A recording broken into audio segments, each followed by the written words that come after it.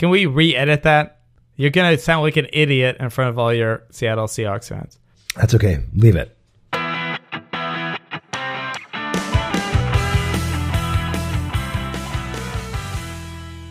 Welcome to Joe Picks an NFL Team.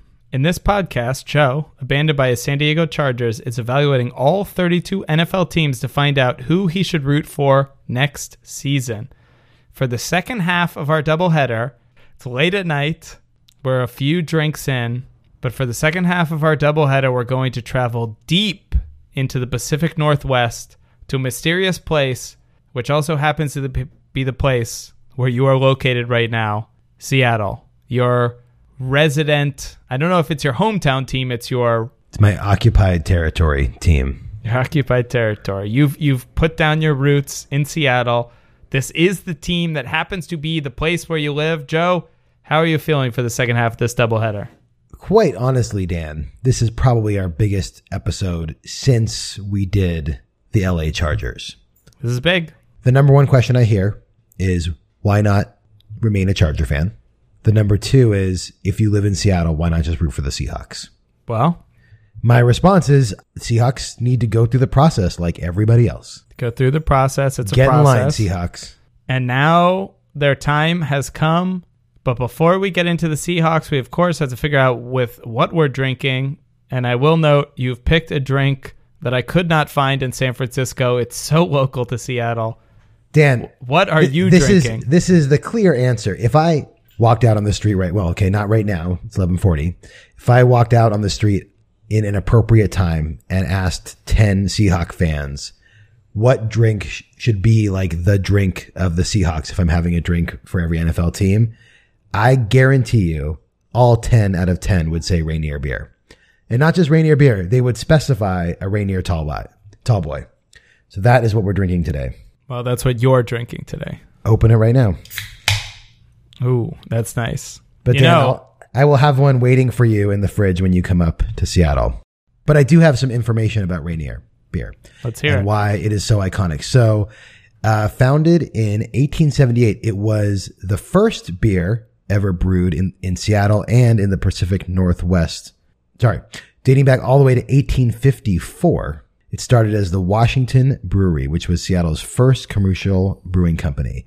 It survived the Prohibition era by producing a variety of different non-alcoholic products, and most notably has a very iconic headquarters with a giant R right off I-5 and very close to my office.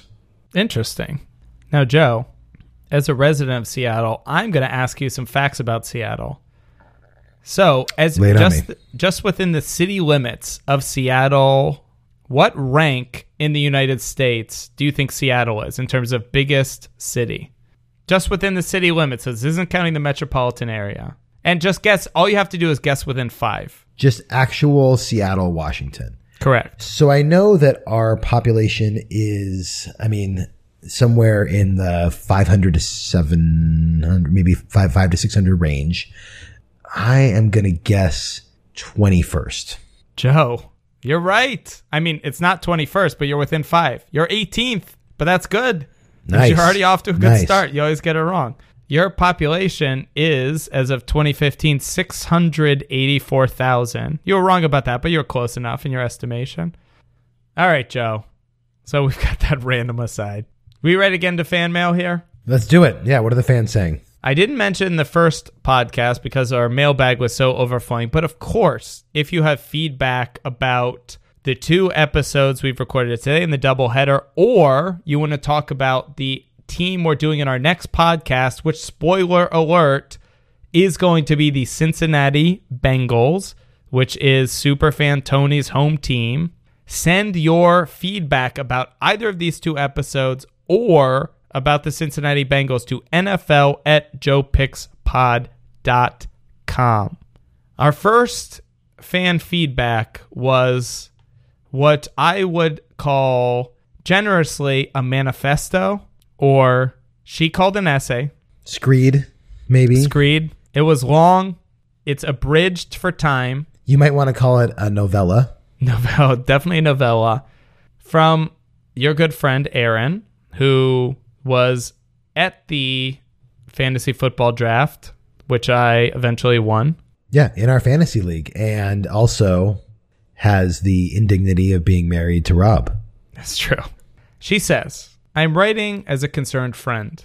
My thesis here is that only relationships or community are worthy of your loyalty. While the other categories are amusing to analyze and hear about. Oh, amusing. Thanks, Aaron. Joe should only pick based on community. Now, for the listeners, this is paragraph 1 of what I've bridged into about 4 or 5 paragraphs. But see if you can figure out what she's trying to propose here. We'll all discuss this in sort of a book group at the end.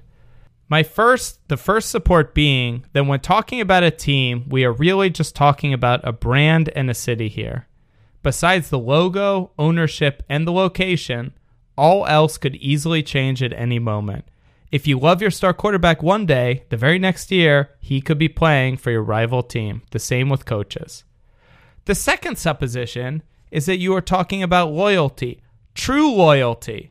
When you talk of choosing a team like 10 plus years, not just being a fair weather fan, true loyalty, while having its high moments, also has its some annoyances, inconveniences, frustrations that it brings along. As a married person, you know what I'm saying. If it were easy to be truly loyal, there would be a 0% divorce rate. Though honestly, my sister would not let you divorce her. You could try, Joe. It wouldn't work out. But from Aaron's perspective, I imagine there are a lot of annoyances being married to Rob. That's true. This is why you're taking your decision seriously. Of course you are. Besides community, sometimes team loyalty is connected more to your relationships than your love for that city or region. There are many people who love a team because someone important to that team loves or supports that team. Rather than spend the time and effort and endure the inconvenience and annoyance of real loyalty for a random team that really is nothing more than a brand and a place, choose a team that represents a community or a people that are a part of you. That is what Aaron is writing to you as a concerned friend. I'm sort of reading between the lines here, and first of all, I'll cut out like 85% of what she wrote.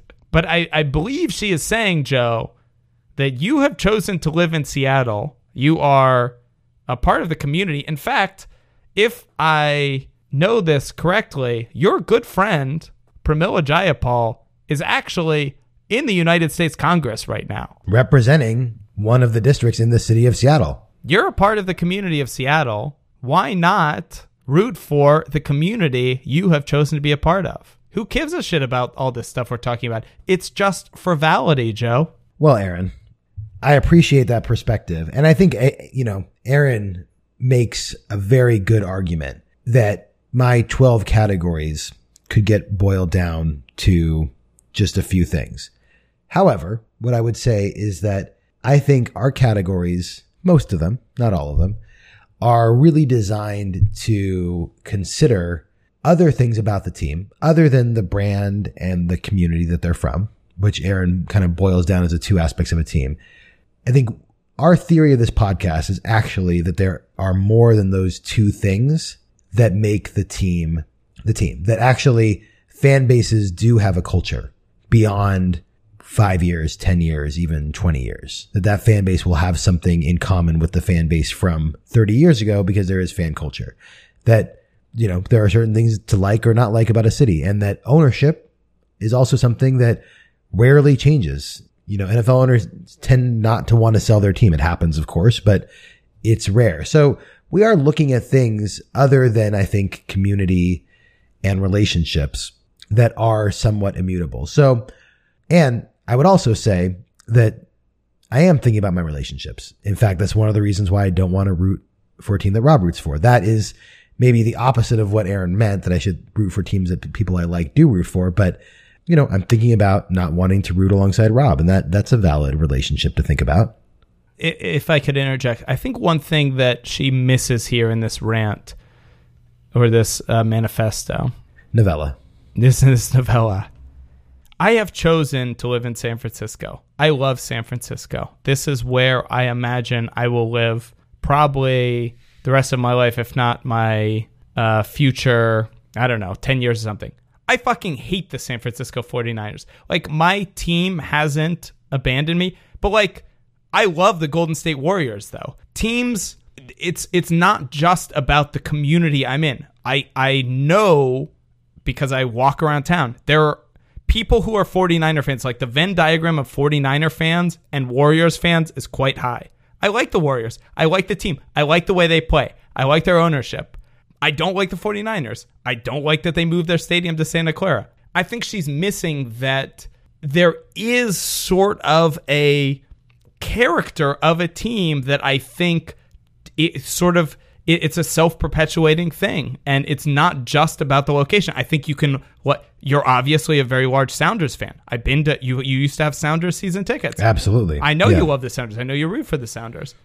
But just because you root for one team doesn't mean you have to root for every Seattle team. Right. And if the Washington Football Club became the Austin Football Club and abandoned you, you would not become a San Francisco 49ers, or you may be. I wouldn't. I would become a fan of somebody. But much like you, I imagine we'd be doing Dan Picks an NFL team. Right. To do it. I mean, I would be in the exact same boat as you. I would do it. I would want to be thoughtful about it, and I would want to pick a team. We can only hope that happens so we actually have a season 2. Well, if Dan Snyder moves a team, that'll be great, because we'll get a new team with a non-Dan Snyder. Okay, we've talked too long about this. Thank you, Aaron, for your feedback.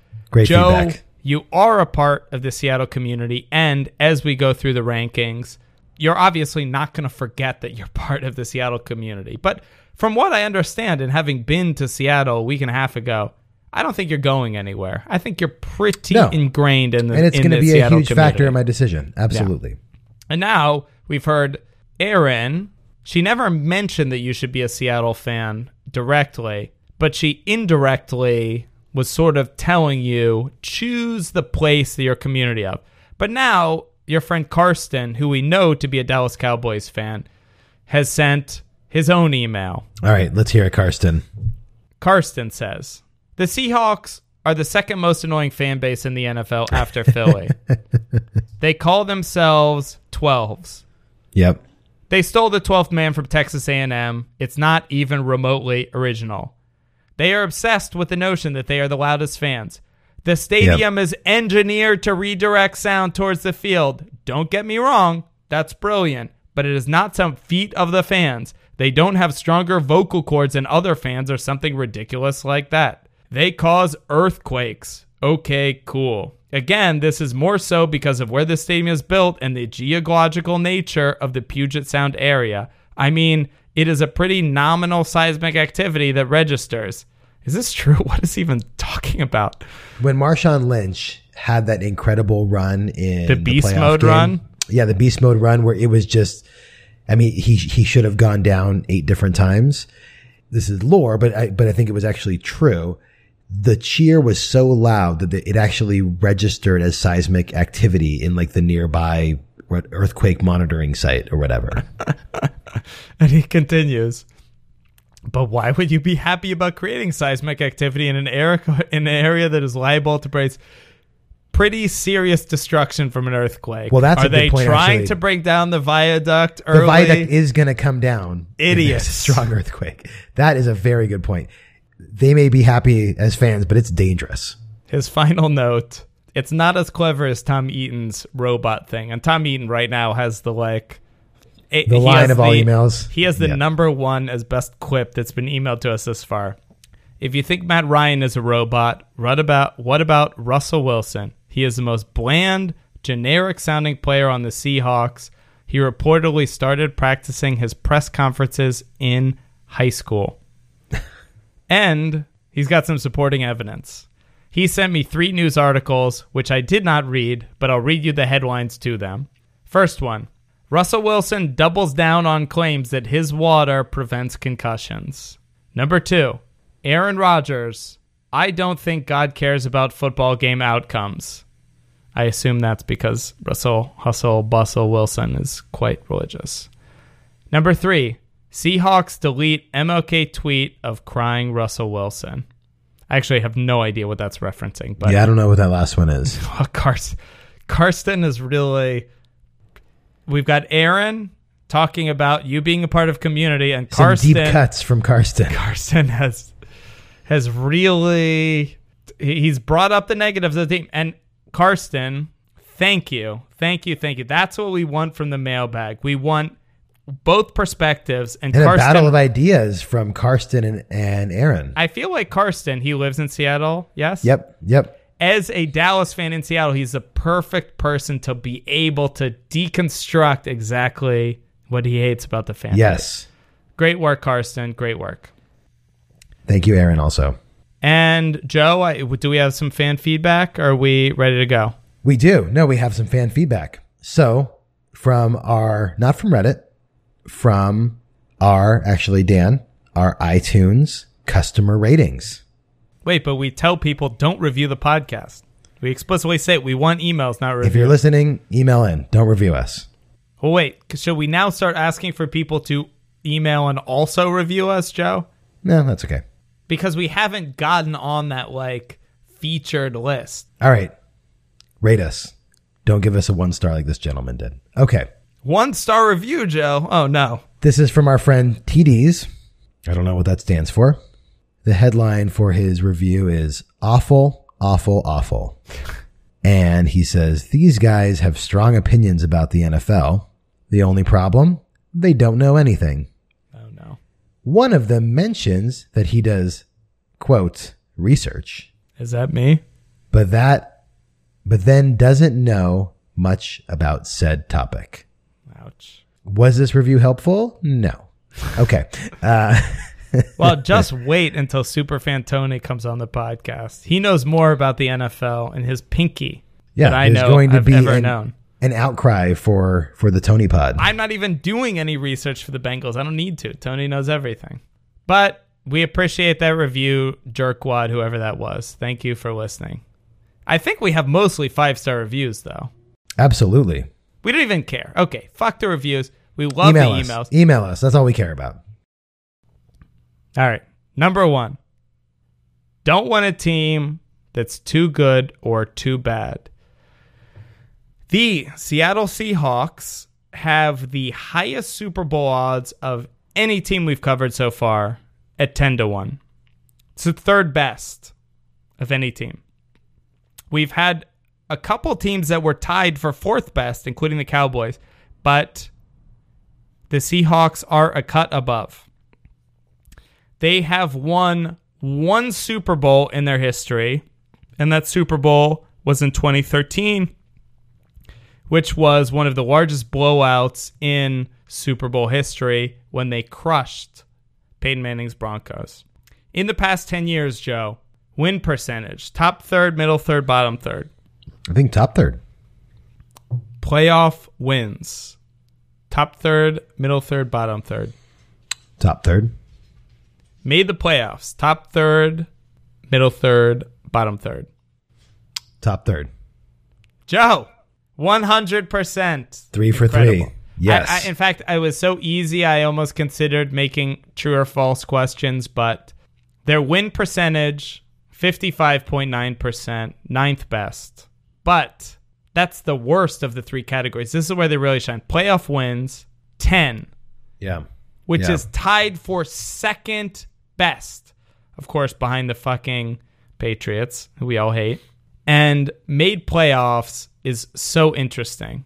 In the past 10 years, they've made the playoffs 7 times, which is tied for third. They've made the playoffs in 6 of the last 7 years. They have won a playoff game in 6 of the last 7 years. Every time they've made the playoffs in the last 7 years, other than the time they didn't, they've won a game. It's amazing. They are, even when they were 7-9, they won the playoff game. Right, I remember that. I mean, the Seattle Seahawks, and I think one of the reasons they've got the third best Super Bowl odds are they're a team. They're sort of the team that I sort of wish every team, like the Capitals, a team I'm rooting for and watching the playoff games right now. They won the President's Cup, the best record in the NHL. And I think they've won it multiple times the past 5 years. But they always choke in the playoffs. Right. The Seahawks are the opposite. They're a team that's just like, just get through the regular season, get in any playoff spot, just get in any of the 6 playoff slots, which they've done 6 out of the last 7 years, and then we're a playoff team. And I personally love that. I love it's a team that everybody's afraid to play in the playoffs. It's like an even more extreme version of what we just talked about in the last episode with the Giants, of like, just be good enough to get in and then you can go on a run. But the difference between the Giants is the Giants are like, they win no games or win every game. The Seahawks always win. I mean, every time the Seahawks have made the playoffs, they've won their first game. They're going to win at least one game. Yeah. And I think 2 of those have been against the Washington Football Club, too. Some of them in heartbreaking fashion in the Hasselbeck era. So, Joe, that's the information. They're the 3rd best team by Super Bowl odds. They're the team, the city you live in. You've been to Qwest Field many times.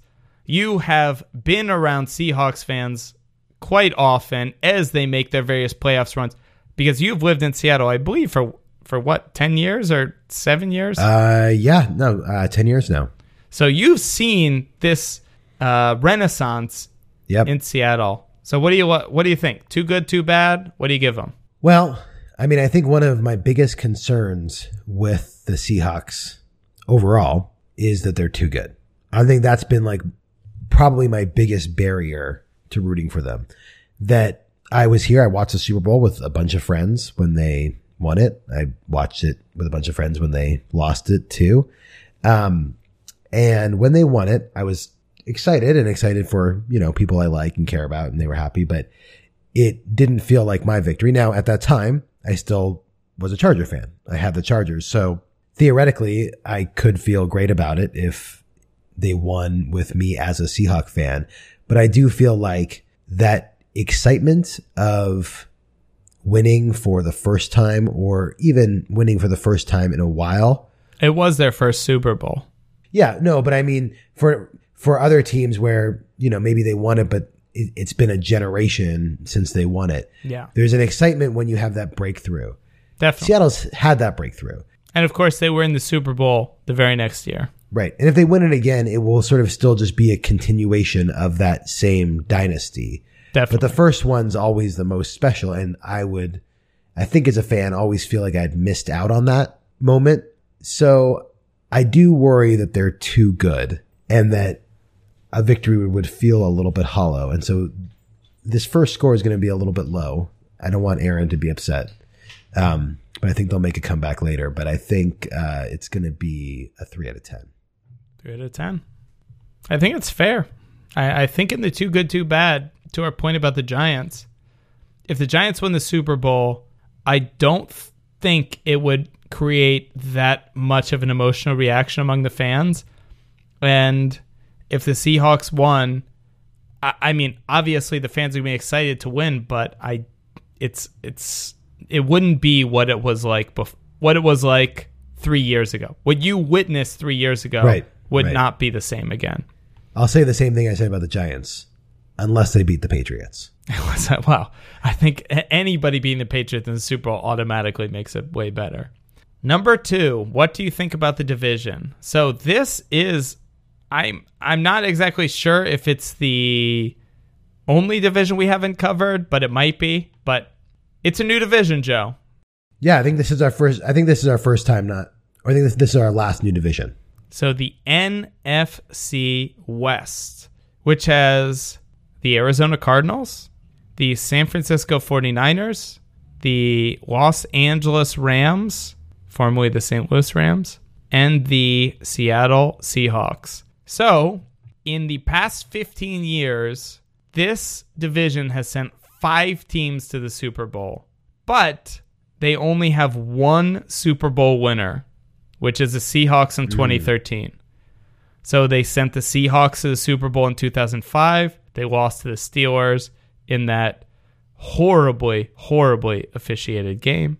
This division sent the Cardinals to the Super Bowl, who lost to the Steelers again in 2008, based on that fucking ridiculous James Harrison 99-yard recovery. They sent the 49ers to the Super Bowl in 2012, who lost to the Ravens in the great power outage game. They had first Harbaugh Bowl. They had first and goal at the 8-yard line and couldn't get it in. Sent the Seahawks in 2013, who blew out the Broncos by like 8,000 points. And sent the Seahawks again in 2014, who lost to the Patriots because they didn't run the ball at the 1-yard line. In the past 10 years, it's a relatively balanced division as far as they go. The Seahawks have won 5. The Cardinals have won 3. The 49ers have won 2. And in the past 5 years, the 49ers, Cardinals, and Seahawks have all won. The Rams, on the other hand, have been completely inept. They last won the division, I believe, in 2003. They haven't made the playoffs since 2004, but they're sort of a weird team in that 4 out of the last 6 years, they've won 7 games. So it's not like they're terrible. They just like always win enough games to be respectable, but they never actually are any good. Like they haven't won the division in the last 10 years. I mean, more than that. Yeah. But it's a very interesting division. I think certainly the Cardinals are on the decline and the 49ers. I think this division was the most interesting division in football 3 years ago. Now, the 49ers are a joke, and I think the Cardinals are a little bit of a joke. I think it's a Seahawks division this year, but it's been interesting in the past. Yeah, I mean, what you're saying was exactly my thought on it is, and we really haven't talked about this much, is this category thinking about the division as like historically, how competitive has it been and how good has it been?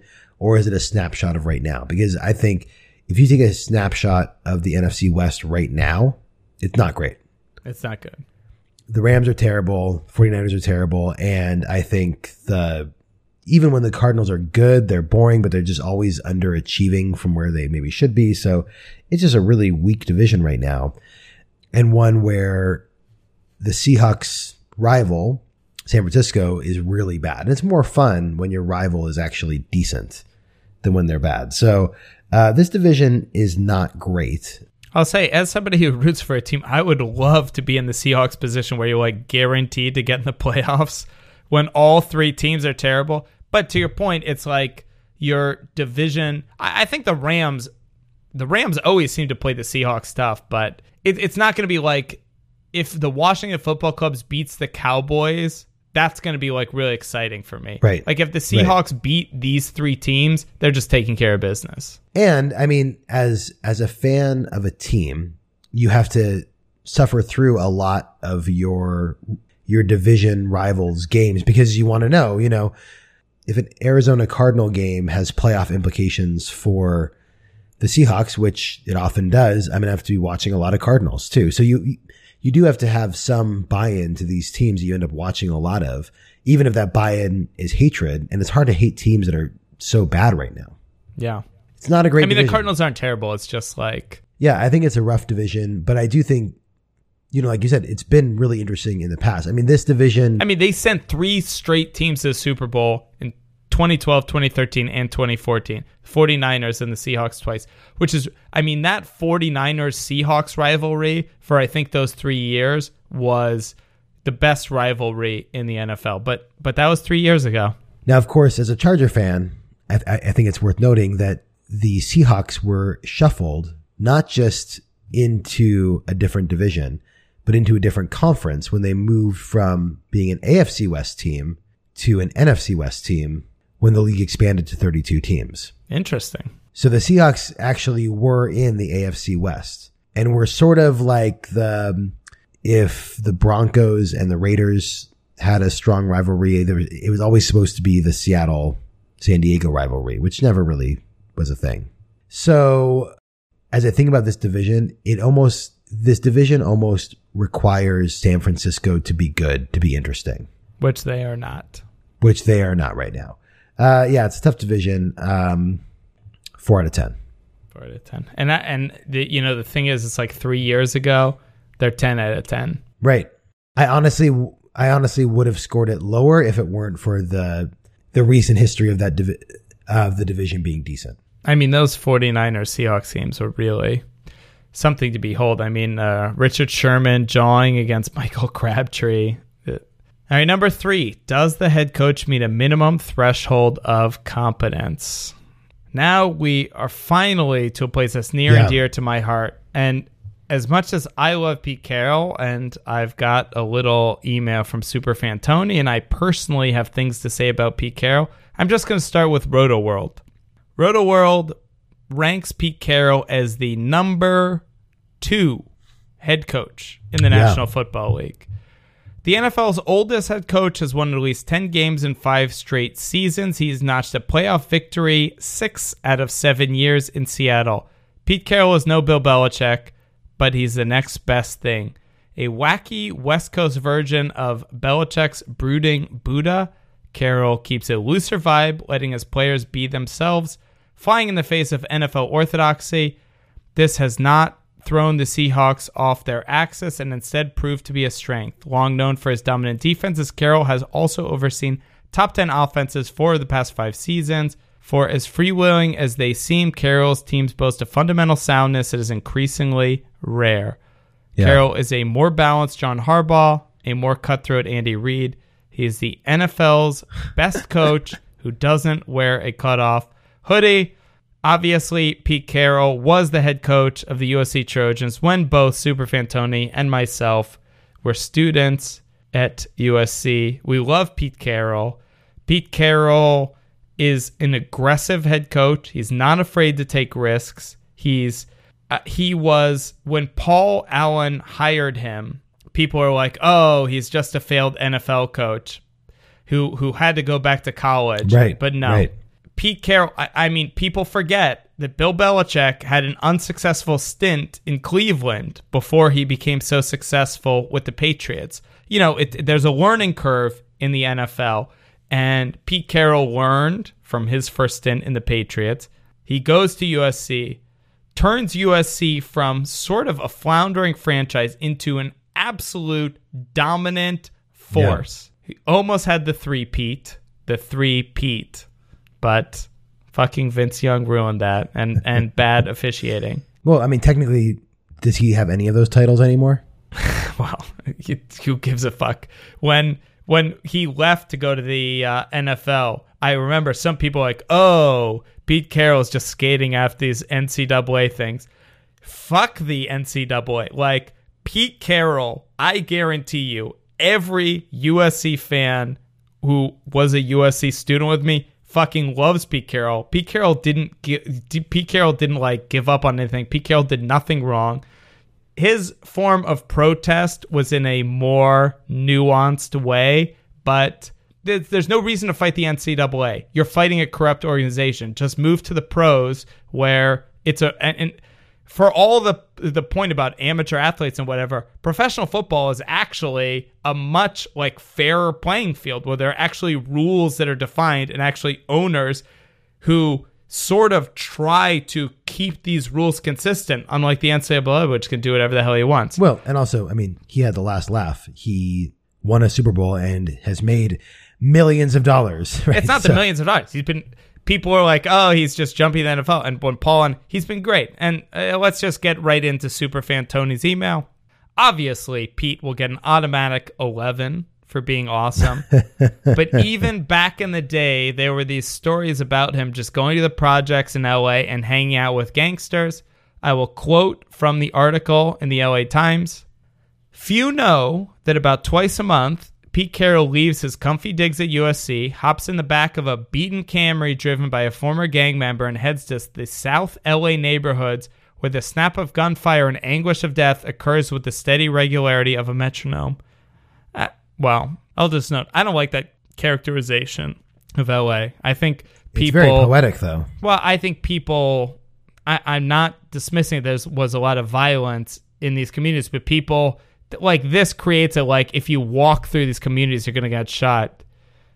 Not to say I'm a very charitable person in general, but as part of USC, we did, like, technology, like, charity projects in places like this, and it's like, they're just normal, nice people. I mean, obviously, there's higher degrees of violence, but it's not like any person walks there, you're going to get shot.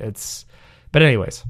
So the gunshots weren't blasting by your head at the speed of a metronome? They were not.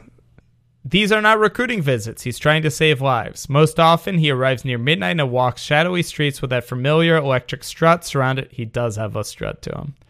surrounded by little boys, grandparents. I don't even want to read the rest of this, but it's like, it's too, I won't read the rest of that sentence. I don't like it, but he emphasizes, we get it. listen, encourages laughs. He talks about jobs and kids and marriage and perspective and courage and how difficult it must be to caught in the madness of the streets. So Pete Carroll, for he wasn't paid to do that. He just wants to connect and help the community. Yeah.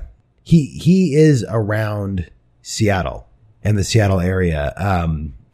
This is, a far cry from South Central LA, but I've seen him like running around Green Lake. Like he's just like around town. So, he definitely, I don't know where he lives, or how much like he actually spends time in the Pacific Northwest during the off season, but he's definitely a present in the community. But look, that's all extra information because this category is all about competence. If you don't give Pete Carroll a 10 out of 10, I'm going to be very upset. Pete Carroll is fucking awesome. If it's about competence, did call that play on the 1 yard line. I think it was his rationale behind the play, I think, was right. It doesn't get marked down at all. He could have had two. He has Marshawn Lynch in the backfield. I think he was like, well, they know we're going to run it. They sold out for the run. Let's just do the slant. It's a gimme. Like, look, if you want to ding him a point or a half a point for that, do what you want to do. Be very shallow. But I'm just saying that's a big mistake. In retrospect, everything's... Look, if that slant pass is completed, people are going to be like, Bill Belichick's the dumbest idiot in history for not calling a timeout when there are 40 seconds left. This is the thing you do. You play a game. You have to pick plays. Sometimes the results go your way. Sometimes they don't. I would love Pete Carroll, like, in a second, if you could say, I could trade Jake Gruden, who, frankly, I don't really have that much of a problem with, but the only two coaches I would instantly trade for would be Bill Belichick and Pete Carroll. No, you're right. It is a good test. If you were a fan of any other team, would you take X coach over your coach and, let's say, give up a first-round draft pick for that coach? And I think certainly the answer is yes for Pete Carroll. He's worth it. 9.5. All right, 9.5. I'll give it to you. Half a point off. Well, we'll save the 10 for Bill Belichick. Just to upset Tony. The evil mastermind. Okay. Number 4. Do the players get in trouble with the law? Joe, middle third, bottom third, top third. I live here. I think they're all right. Bottom third. Okay. You're wrong. They're top third. They get in trouble a lot. Whoa. So, the Seattle Seahawks have had 9 incidents the past 5 years, which is 25th in the league, as 25th most. And they've had 25 in the past 15 years, which is 22nd most, both in the top third. They've had the 4th most DUIs in the crime blotter. In fact, they get a lot of DUIs. 11 out of their 25 incidents are DUIs. So their player highlight is Leroy Hill. He played 97 games as a Seahawk. He was drafted by the Seahawks, played for them for, I believe, 6 or 7 seasons. And during that time, as a Seahawk, he had the following incidents. In January 2009, he was arrested for marijuana possession after police found him passed out behind the wheel of his car in an intersection. Take with that what you will for marijuana possession, but it's something. On April 11, 2010, he was arrested on suspicion of domestic abuse in Issaquah, Washington, when he allegedly hit his girlfriend, leaving obvious injuries, according to the Issaquah Police Department. On February 24th, 2012, he was arrested on possession of marijuana charge after a search warrant was served at his residence. The charges were eventually dropped, but he had many incidents. At every one of these incidents, he was on the Seahawks, supported by the Seahawks. And again, I'm not saying that obviously the marijuana possession stuff is like bullshit. Like, I'm glad the Seahawks support him during that, but he has domestic abuse incidents. Seahawks don't care.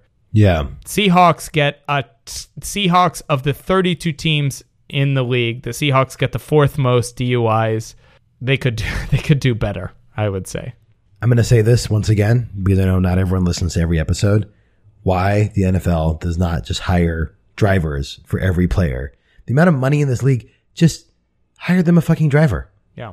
It's insane. All right. Well, that's not great, Dan. 2 out of 10. 2 out of 10. Number 5. Can't root for a team Rob roots for. This is not going well for the Seahawks.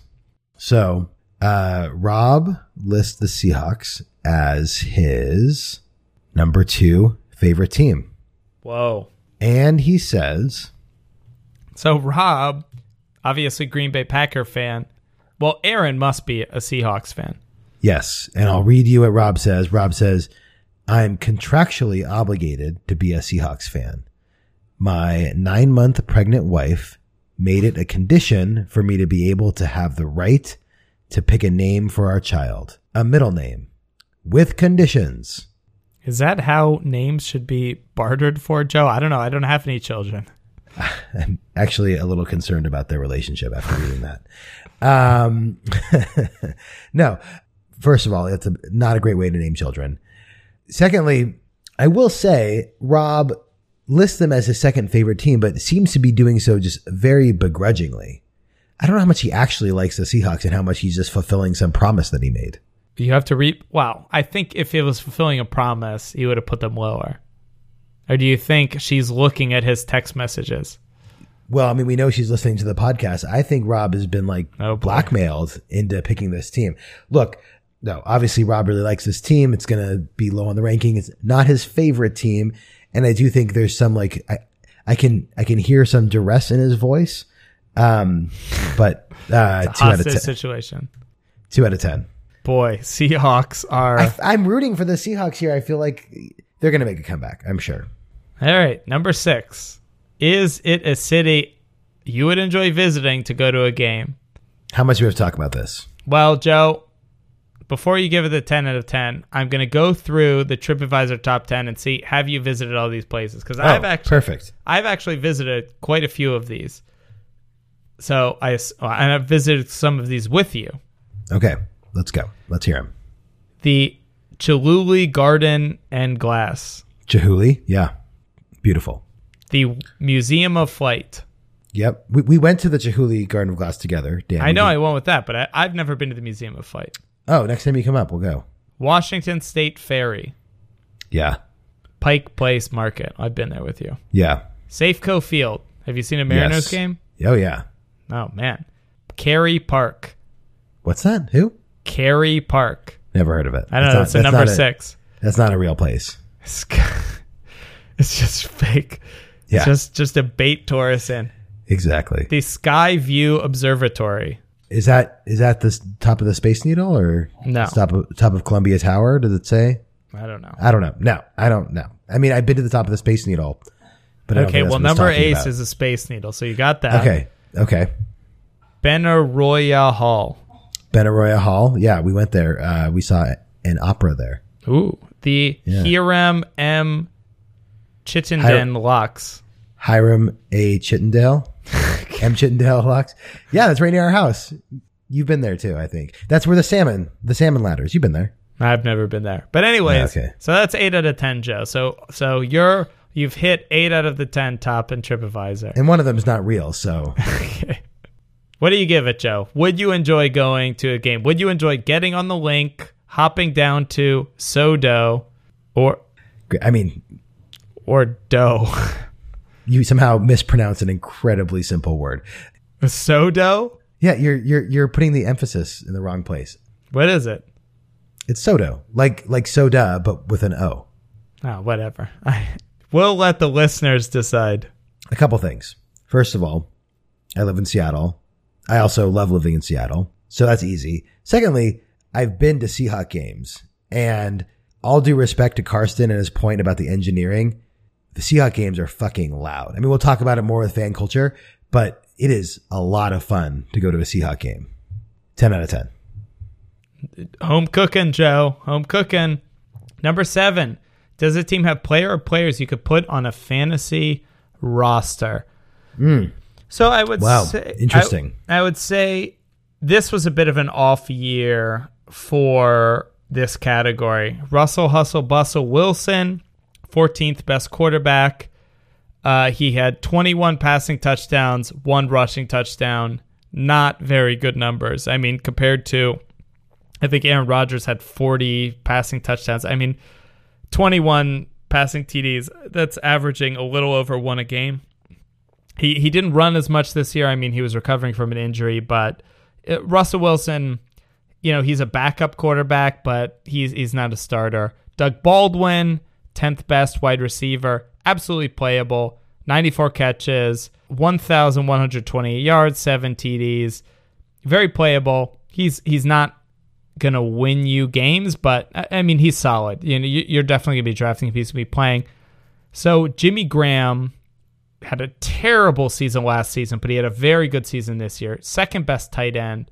But I will say this was not a great year for tight ends. Like, this wasn't a year where a tight end was going to carry your team. So Jimmy Graham, 65 catches, 923 yards, 6 touchdowns. It's good, but it's like Doug Baldwin's numbers are way better than that. So it's like right.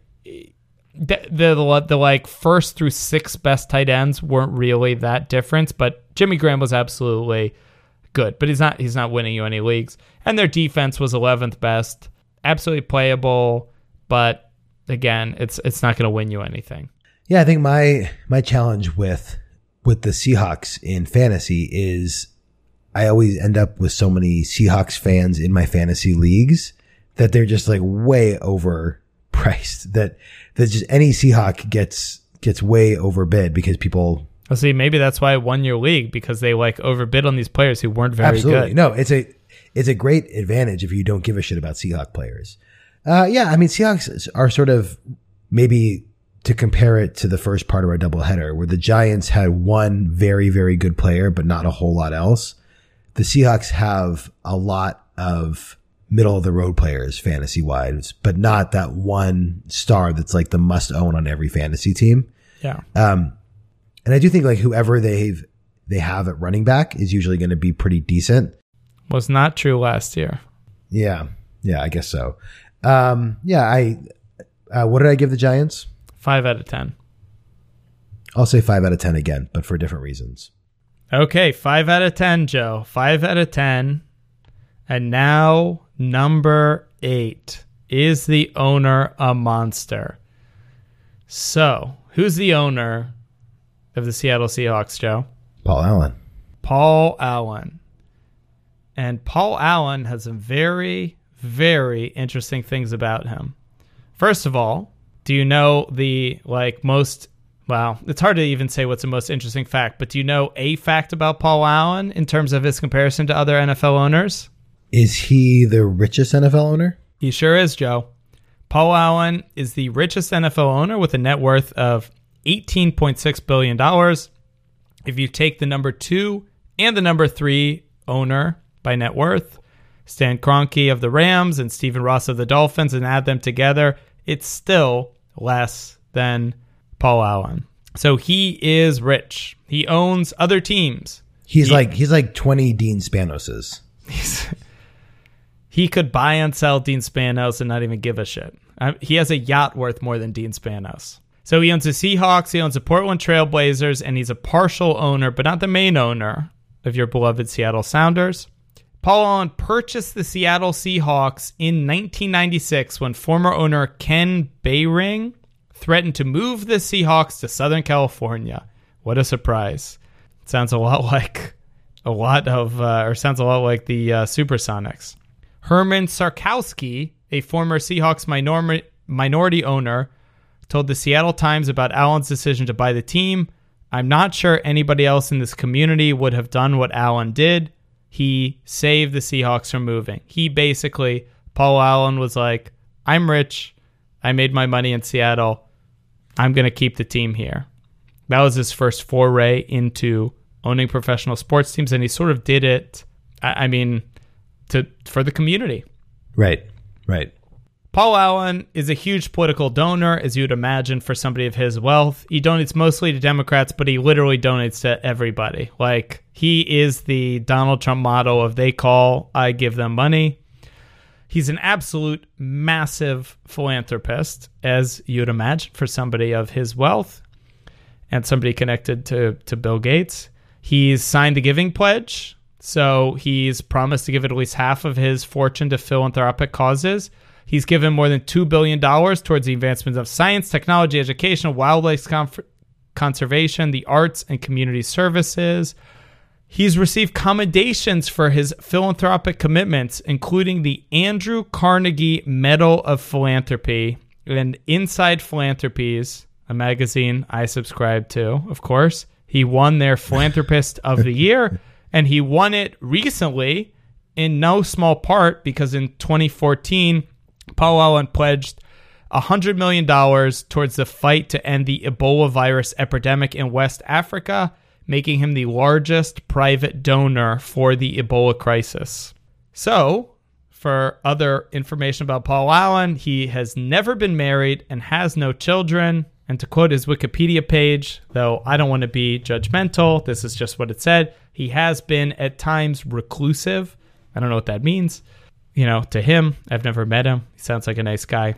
He loves owning big yachts. He has the 14th largest yacht in the world called Octopus. At the launch of this 414-foot yacht, which also includes 2 helicopter pads and 2 helicopters, a submarine, an ROV, I don't even know what that is, a swimming pool, a music studio, and a basketball court on his yacht.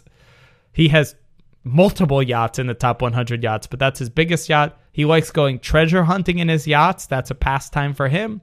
He attempted twice and eventually succeeded in recovering the Belle, I don't know what that even is, from the HMS Hood, a ship that sank in World War II in the Bering Strait. What they recovered is now restored and on display in the National Museum of the Royal Navy. Paul Allen is a fucking awesome guy. We got an email from Andy, who you may or may not know, I don't know, who sent an article, who sent a couple of news articles about Paul Allen was buying a bunch of real estate in Seattle, as rich people are wont to do, and effectively the article were like sad pieces about how these like beloved neighborhood institutions are getting sort of pushed out of their leases to make way for like new development. And the articles tugged at the heartstrings and they all blamed Paul Allen because Paul Allen's like real estate company is what's buying the land. But I'm sure Paul Allen himself, well, maybe Paul Allen is making the decisions, but that's like the whole gentrification is bad argument. And I would argue that sometimes gentrification can be good. Well, and certainly gentrification is not Paul Allen's fault. It's interesting. So first of all, a couple things. Paul Allen actually owns a yacht that is bigger than a football field. That's correct. It is 414 feet long. So he is, I mean, at what point do we just say he owns a small cruise ship? Like, where does yacht become? Well, his yacht has a submarine. You're a nautical person. At what makes it a yacht? At a certain size, is it not just like a shipping vessel? If a helicopter lands on it, when does it become an aircraft carrier? Like what are these strictly size distinctions, or are they about the shape or whatever? I guarantee you an aircraft carrier could eat his yacht and not give a fuck. An aircraft carrier have nuclear reactors on board. I'm sure his yacht does not. My boat is not a yacht. My boat is a piece of shit. So I think in order for it to be a yacht, you have to like go on it, and it has to like, I think it has to, when you get on the boat, you have to like get on it and be like, wow, this is nice. How many millions of dollars you have to earn before they send you automatic subscriptions to Yacht Magazine and Philanthropist Magazine? That's a good question. Well, I can tell you a few $1 million is not enough.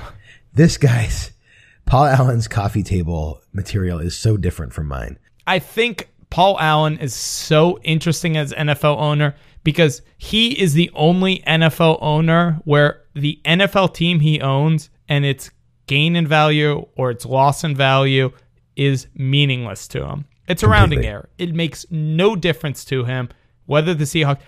I think he literally was like, oh, they're going to move the Seahawks? I don't want them to do that. I'll buy them. Give me them. Yeah, he owns Vulcan Capital. Yeah, they are really bad. Yeah, he owns Vulcan Capital. That's his thing. Yeah, that's the articles that Andy sent me. Yeah, they're not a great developer. All right. Well, anyway. Oh, recent investments include Redfin. I love Redfin.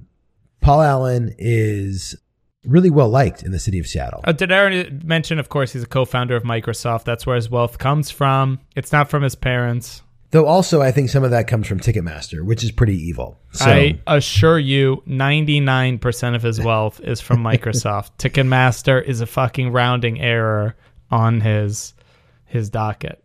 Look, Paul Allen is well liked. Any owner who helps save a team, especially given my recent history, is certainly very likable in my book. You know, he's a super rich guy with investments. So even and don't diminish the Ebola thing. When the Ebola thing was happening, he just gave money and money and money to like help support people on the front line of that crisis. Yeah. That's the ultimate good guy, rich thing to do, is be like, governments are not doing this thing properly. I'm going to help them. Like, who's a better NFL owner? I don't even know.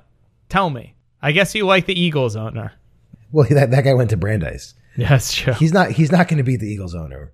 What did he get? He got a 10 out of 10. Eagles owner got 10 out of 10? All right. We'll give Paul Allen a 9 out of 10. All right. I love it.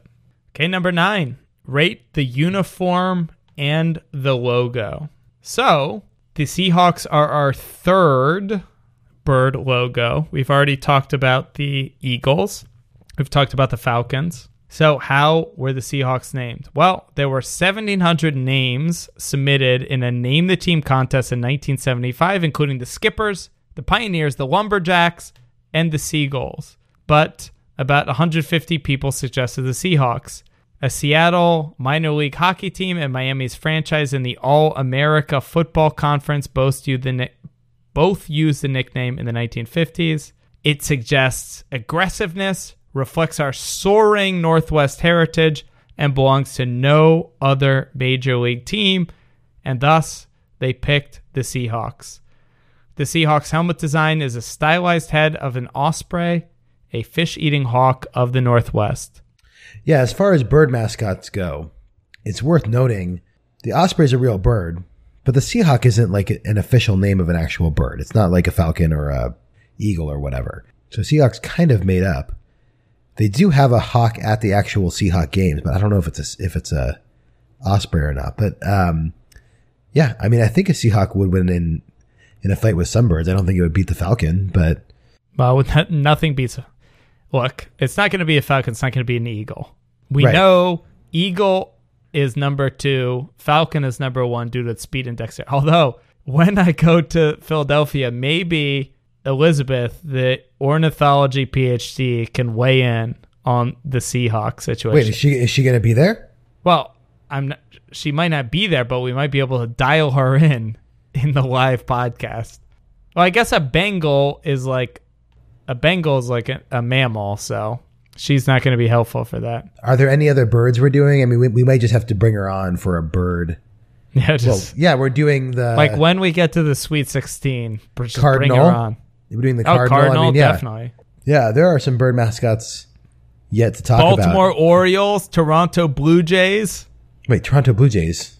Wrong sport. I know both of these are the wrong sport, but look at that. They're the Orioles used to fly by my house and land on my trees all the time. But you mentioned Baltimore, but listed the Baltimore Raven, another bird. Oh, the Raven. You're right. Yeah. Yeah, no, look. We're losing the thread of the podcast here. I really like the Seahawk logo. I like the Seahawk colors. I know I always do this, but I love the Color Rush logo too. I love, Joe, before you even give their score, I just want to say, I love the Seahawk colors. I love their color rush. I love everything about them. I love their helmet. I think the Seahawks, even like their whites are amazing. Their color are amazing. Like the subtleness, it's sort of like it's like blue and then that like green. It's like the subtlety of the colors, because it's like, you know, the Giants, which you didn't like before, where the red, white, and blue, it's all these colors that are contrasting. It's like the Seahawks are the opposite. They're all these like complementary colors that sort of join together. Right. And I mean, to get like a little bit about like equity here, like I like that the logo is an homage to Seattle's Native American history. Well, not because it is obviously inspired by the art of the region, like sort of like going in the opposite direction of the Washington Football Club of the not like it's actually a respectful nod to that history. Not so you really have to bring them into this show. Look, it's, I mean, that's definitely going to factor into their score. Let's be honest. No, they have great jersey, great helmet, great logo. Not the toughest bird. The Chargers, what do the Chargers get in this category? So the Chargers and the Falcons each registered an 8 in this category, and those are your highest scores. I'm gonna go 8. I like it, Joe. They get great uniforms. Number 10. Do they play a style of play you'd enjoy watching? Now, I assume you've probably watched more Seahawks games than I have, but I'll just give you the general gist on their DVOA last year, though. Again, when you're looking at the Seahawks, I think you're really looking at them in terms of the past 5 or 6 years. Last year, their offense was average in the NFL. Their DVOA, they were 17th, and their defense was 5th best. When they were in the Super Bowl era, their defense was the best defense in the NFL, and people could argue is historically good. I mean, when Earl Thomas got hurt last year, it really hurt the defense a lot, but the Seahawks still were like a force to be reckoned with. They still won a playoff game. You know, Russell Wilson was hurt too, but when Seattle was at its apex, when they made the Super Bowl twice and should have won both times, the offense and the defense were both incredibly dynamic. Like, the defense was incredible, and the offense, you had Russell Wilson who was running and passing. And Russell Wilson just doesn't run as much this year. And not to say he couldn't, I mean, not to say it's not based on his injuries, but I think the team was certainly much less dynamic this year on offense than it was in years past. And they weren't as great on defense, but look, at the end of the day, they made the playoffs and they won a playoff game. So what the hell do you want from them? I think that this category is a little bit ephemeral when you're talking about teams that have had like a lot of turnover in their coaching staff. But when you talk about the Seattle style of play right now, and I mean, frankly, for the foreseeable future, they're a Pete Carroll team. They're pretty fun to watch. They're scrappy. They have a really shut down defense. And I think to your point, like other than this year, they've had a pretty good offense too. I think it's a great style of play. I think, it'll be interesting to see going forward, because I think that the Seahawks really benefited for a few years by the salary cap rules. Well, they certainly benefited by having Russell Wilson on that rookie contract. Right. And so it'll be interesting to see how they do going forward, paying Russell Wilson. I mean, there's obviously, a lot of talk this year about if Richard Sherman's going to still be on the team and all sorts of other things. So it's like, what will the core of the team look like, and how will that affect the style of play? But overall, I think it's an exciting style of play. I think it's an exciting enough offense and a very, very exciting defense. Let's go 8 out of 10. 8 out of 10. I love the score, and I want to bring back one thing from, I believe Rob had mentioned this many weeks past. You live on the West Coast, Joe. The Seattle Seahawks will almost exclusively play the afternoon game in the NFL slate. They play the early game sometimes when they travel east, but right. Although they're not traveling to St. Louis anymore. So Rob did make a good point about how you watch a team when you want to watch a team.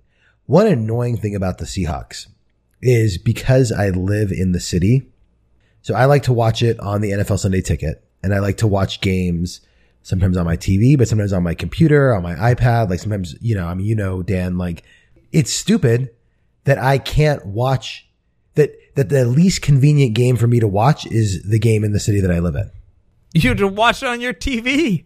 Yeah, Dan, I have 3 kids. Do you know how hard it is for me to watch a game on my TV? I have to go hide in my basement with my iPad so I can watch TV. But now you have that new basement.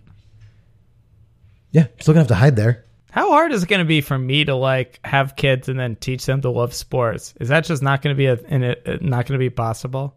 It's just you have to wait till the right age. I mean, they're not going to like it when they're 4. Yeah. Super boring. And football's not even going to exist by the time they're adults. Well, no, it'll just be played with robots. Number 11. What is interesting about this fan base? Well, Joe, you are amongst this fan base every day, and I'll tell you, whenever I fly into Seattle, I feel somewhat inundated by this fan base.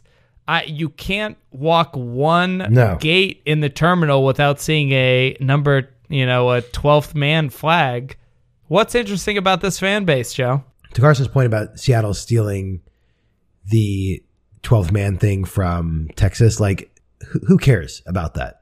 If you ask anyone in the country, the 12th man, they're going to say Seattle. Like, they made it their own. It doesn't matter if they stole it. And in fact, I mean, the fact that they built a stadium that did like echo the sound down, like, you got to give props for that. Totally. I mean, Carson is like, I think, glossing over the fact that the stadium was designed for crowd noise, and that crowd noise is an advantage, and that's awesome. Right, but it's not like they're pumping.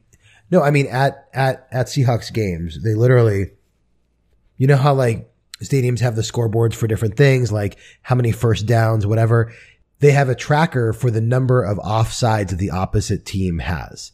And people get so excited because the fans, I don't know if this is like, if this statistically bears out, but there's at least a sense in the stadium that you are part of the game because your job when the other team is on offense is to try and get them to go off sides. I mean, I haven't looked up the stat, but I would not be shocked at all if Seattle was number 1 in that statistic. I mean, based on my viewing of NFL games, it seems like the home field advantage in Seattle is legit.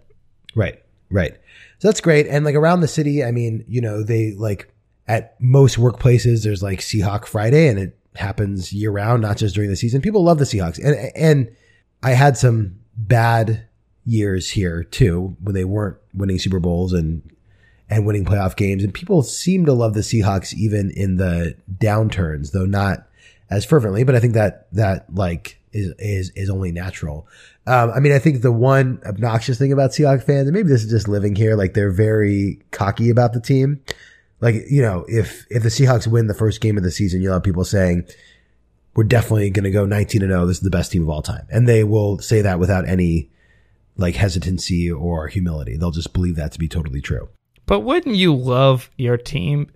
It's hard to imagine, Joe, because we're both fans of, well, formerly fans in your side, and me personally fan of team that always suck, like always losing the playoffs. Right. Wouldn't it be fun to have a team that you're like, they just have to make it to the playoffs and they're going to do their thing and they're going to be great? And it's like, if you win the first game of the year, you're probably going to make the playoffs more likely than not. And certainly if you win the first 2 games of the year, I mean, wouldn't it be fun to root for a team that was actually good? They made the playoffs 6 of the last 7 years, and they've won a playoff game 6 of the last 7 years. That's incredible. It would be fun. I don't even know what it's like. That's incredible, Joe. I don't even know what it's like. I don't even know if the Patriots can claim that, because they always get the bye. That doesn't count as a win. Yeah, I wonder how much the Seahawks are helped by the fact that they haven't gotten. Yeah, that they phoned it in during the. Right. All right, I've got the stats, Joe. I've got the stats. Breaking news. The Patriots have won a playoff game in each of the last 6 years. And if you go back before that, 7, 8, and 9 years ago, they've won 0 playoff games. But they've won at least 1 playoff game in the last 6 years. So that's pretty great. So look, I think the Seahawks have a great fan base. I am oftentimes jealous of all my friends who can be part of that experience. A little cocky. I mean, I think Carson has some points about like some of the lore around the sound and the earthquake is like a little bit exaggerated, but it's just a fun team. And Seattle is such a sports loving town and they love the Seahawks so much out here. So I think it's a great fan base. has a solid culture. And I think, I mean, the thing that even the bad fan culture, I think that the teams that get a decent rating with fan culture are the ones that at least have a fan culture. Yeah. There's something unique about them that I would rather root for a team that has angry fans or militant fans or bottle throwing fans or, you know, booing at Santa fans, whatever, as long as it's some culture versus the sort of like, oh, there's nothing unique about the Tampa Bay Buck fans. Right. Okay. So Seahawks are definitely unique, and I think unique in a pretty positive way. 8.5. 8.5. Oh, boom. And finally, Joe, 1:20 in the morning. To be fair, it's very late. We had that earlier drink, and I'm sick, and I'm hopped up on Dayquil. Joe, what do you think about that Rainier beer? It is not working for me right now. And I like Rainier beer, but this is getting a 3 out of 10. 3 out of 10. I'll save it for you. I can't wait to have it next time I go. So, Joe, that puts Seattle, much to Carson's chagrin and Aaron's, I guess, mid-level delight, at 72, which we've got your lowest or your highest no is 65. You've got 2 maybes at 62. You've got maybes at 71. You got maybes at 69. We're at 72 here, Joe. Just give me a maybe. Give me a maybe. I think the Seahawks have to move on. Absolutely. Boom. This is good, though. I like this in a doubleheader. We have 1 reject, 1 moving on. We have the whole range of human emotions. Okay, everybody, as we close out our business tonight in this such a long doubleheader, it's so deep into the night. It's so late. If you have feedback, we're not picking a new team out of the random hat because the team we're doing is going to be the Cincinnati Bengals, and we're doing it live in Philadelphia at the NFL Draft with Superfan Tony. But send in your Bengal thoughts. If you are a listener of this podcast and you want to connect with Superfan Tony, you want to diss the Bengals, or you want to support the Bengals, please send your feedback to NFL@JoePicksPod.com. All right, Joe, what a doubleheader. Dan, let's just do a third one right now. Bang out the Bengals right now. Let's do it. Why not? My kids are going to wake up soon anyway. What a doubleheader. See you soon. See you in a few days with Tony. Good night, Dan.